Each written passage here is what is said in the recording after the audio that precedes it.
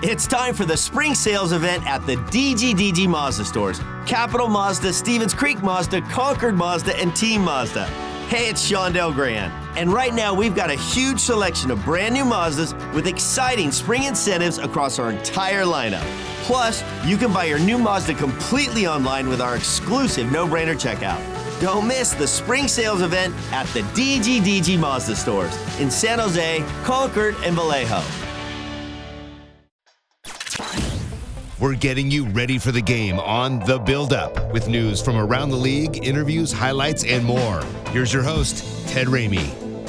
And the Sharks signed Thomas Bordeleau today. Is he going to play tomorrow? Yes.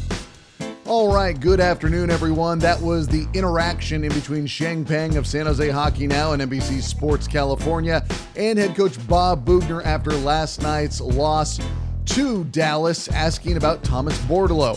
He was signed to a professional contract. He was said to be heading to Minnesota for today's game, and Bob Boughner confirmed it that we will get a look at the Sharks' future when he joins the team today and takes to the ice, and we get to see what exactly is there. Now, Bordeleau, if you've had any opportunity to watch him at the collegiate level, obviously very, very exciting prospect. It seems like everybody on that Michigan team is an exciting prospect, but Bordeleau is he's very, very exciting. No better term to describe it. If you've watched him play, he's a playmaker.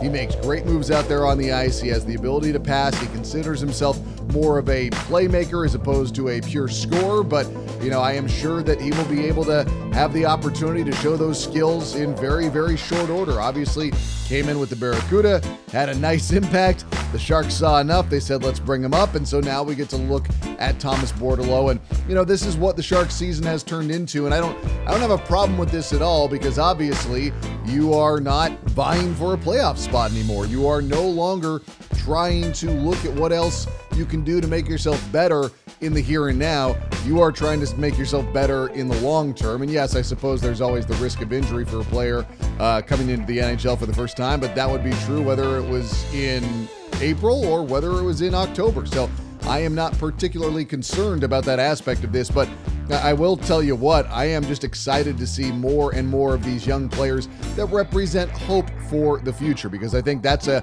big part of what we're looking at with the San Jose Sharks right now is the future. We have to start evaluating these players. We have to start looking at what they represent, what they can do, and what they can bring to the ice. It was something that Bob Boughner was talking about after last night's game. Yeah, I thought the young guys all played well. I thought that, Weatherby coming in, I thought he played fine in the middle. I thought he had a little trouble in his face-offs. But I thought Reedy and Sasha, Merckx, all those guys gave us, good minutes. It's just a matter of, being a team that tries to score a little more to cover up the odd mistake. And, we've been like this for 2 years. Nothing's changed. So, we're in games, we compete hard. We have young lineups. Just got to find offense. And the offense is the big problem right now for the San Jose Sharks as we look forward, as we look at the future. And that's something that we are hoping to see more of from a Dahlin, a Gregor, and a Shemilevsky, which is what Bob Boughner was asked about also after the game last night. Yeah, I thought all the guys he listed played pretty well. I think that, guys are being put in positions maybe a little unfairly, but there's an opportunity here. And all those guys, I thought Noah's speed was obvious tonight. He had another chance on a breakaway. And, those are plays you'd like to get finished. I mean, Rudy had a great chance on the 2-on-1 with Cooch. Those are high-end chances that you'd like to see finished. But like I said, it's not for the lack of being ready to play and executing and being structured. I think that, that team over there is a desperate team, like I said, and I think we went toe-to-toe with them. And I think I just looked at it before I came in, and I think the chances were 10-9 for them. So, it's a pretty good stat on the road for us. Now, obviously, I do not want to put too much pressure on a player like Thomas Bordeleau, but I would not hate if he does come in and show the immediate ability to impact the Sharks offense, to create more opportunities. This is something that I talked with Nick Nolenberger about the other day, just getting his thoughts on what he saw in Bordeleau's debut with the San Jose Barracuda, in which he did have 3 assists. Yeah, it took him a minute to get a point at the AHL level in his first pro game. It was funny. I was still going through the lineups when the goal was scored. So, pretty good debut. It was funny, too, because the assist had not originally filed in on the second and third assist right away. I think, one of them, I believe, was a primary, but one of it was a secondary assist. So all of a sudden I take a look, I'm curious. I'm like, okay, he's got an assist here. What else does he have? How many shots does he have on net? And all of a sudden I look at the box score and it had adjusted. He had 3 assists. And in mid game, I'm like, are you kidding me? He's got 3 assists already. So quite the debut.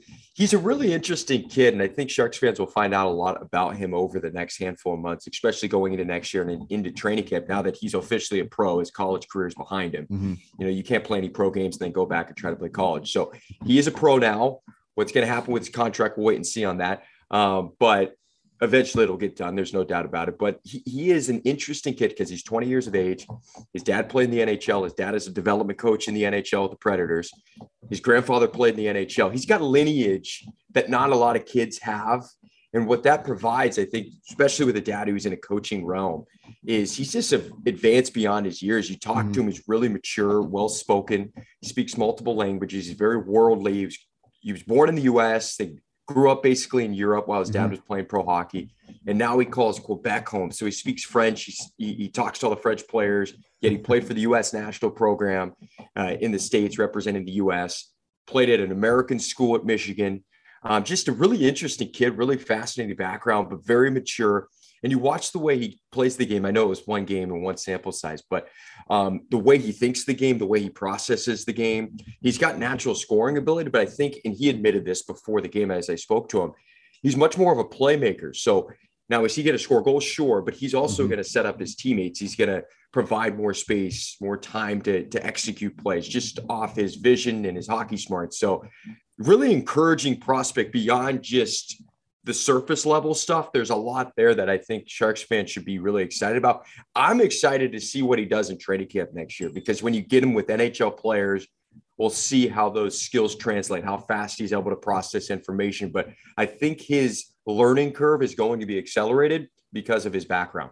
And Nollenberger offered a bit more on Bordeleau. Yeah, and they're modern forwards too. You look at Bordeleau's size, and he's 5'9", close to maybe 180. So he's not a huge guy, but you see the skills firsthand. Like, he made a move in last night's game that most guys would have, I think he was carrying it down the right wing, and most guys would have tried to open up and play it on his forehand. Instead, he kind of twisted the wrist and flicked a little quick backhander to the back post. He had Holmgren trying to chase it down. It was maybe 6 inches too long, but just the wherewithal to try to work it to his backhand as opposed to opening up his hips and trying to make a forehand pass. You just don't see that very often. That's a confident player. These young players have a lot of confidence, a lot of swagger, but for him to just try to execute that and do it in a quick motion, not slow, try to get it over to his backhand. I mean, it was quick. It was bang, bang. He had it off his tape, and it was just like, wow, that was a pretty slick play. So you're absolutely right. The tempo and the pace that these forwards play with is pretty impressive. It's really fun to watch. And that's why all of a sudden you jump into a pro game and they're able to step in and pick up points just like that, because they have that type of ability. It's all the other things, I think, that'll get you to the NHL and allow you to stick. And that's taking care of your defensive zone, being responsible, all those things that coaches love. But the skill you can't teach, right? Mm-hmm. So the fact that he's got that in his arsenal is what makes him an encouraging player, and why you take him where they did.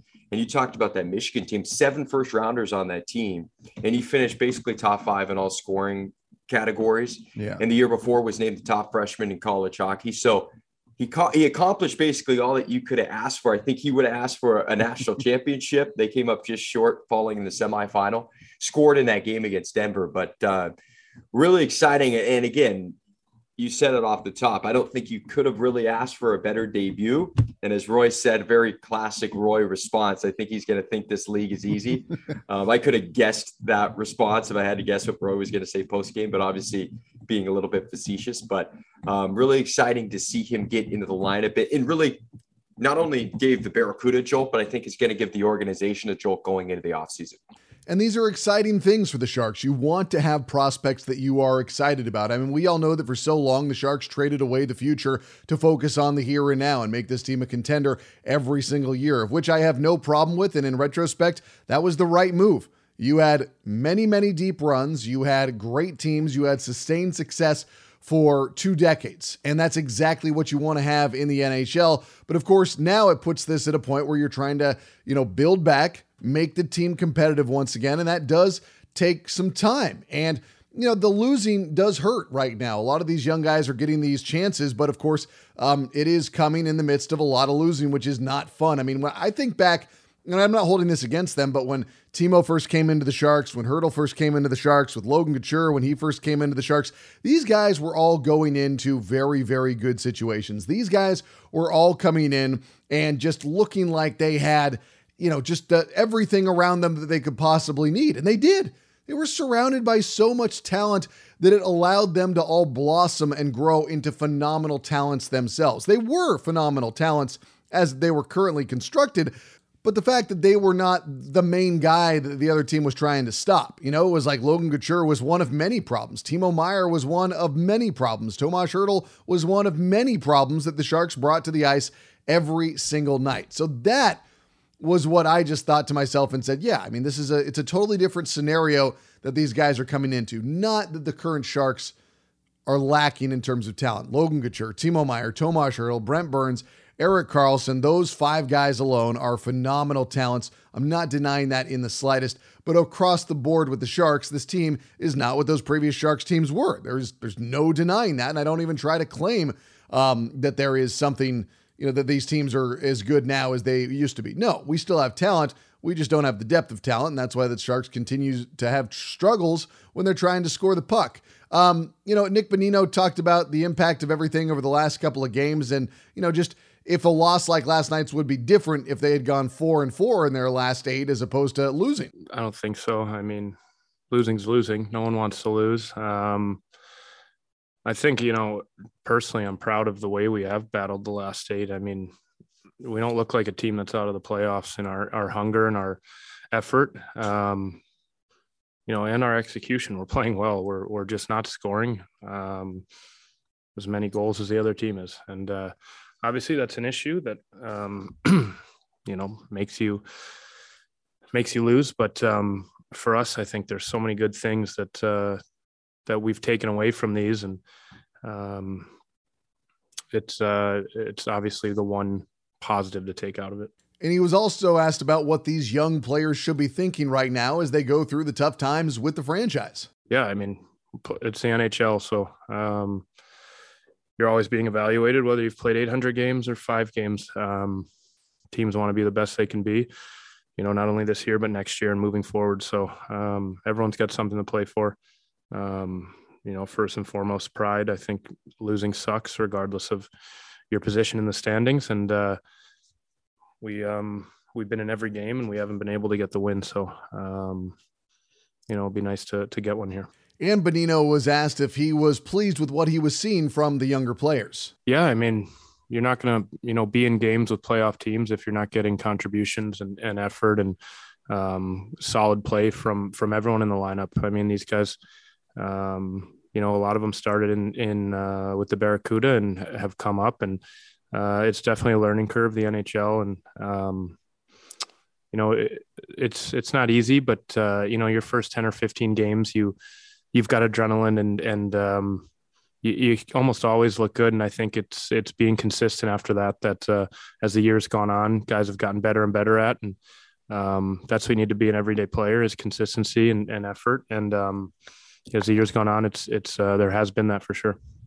If you can't get to the playoffs, you need to be preparing your team to get to the playoffs. And I feel like that's what the Sharks are trying to do right now and trying to make use of this season the best that they can. And we all know that change is coming in one way or another with the incoming general manager. It's going to be his team. He is going to be the architect. He is going to be the one in charge of everything. And, that means he's probably going to want to be a harsh evaluator of talent with a lot of these younger guys. And he's probably not going to look at them maybe through the same lens that led to them being brought into the franchise in the first place, or led to them being drafted, or led to them being developed, whatever it is.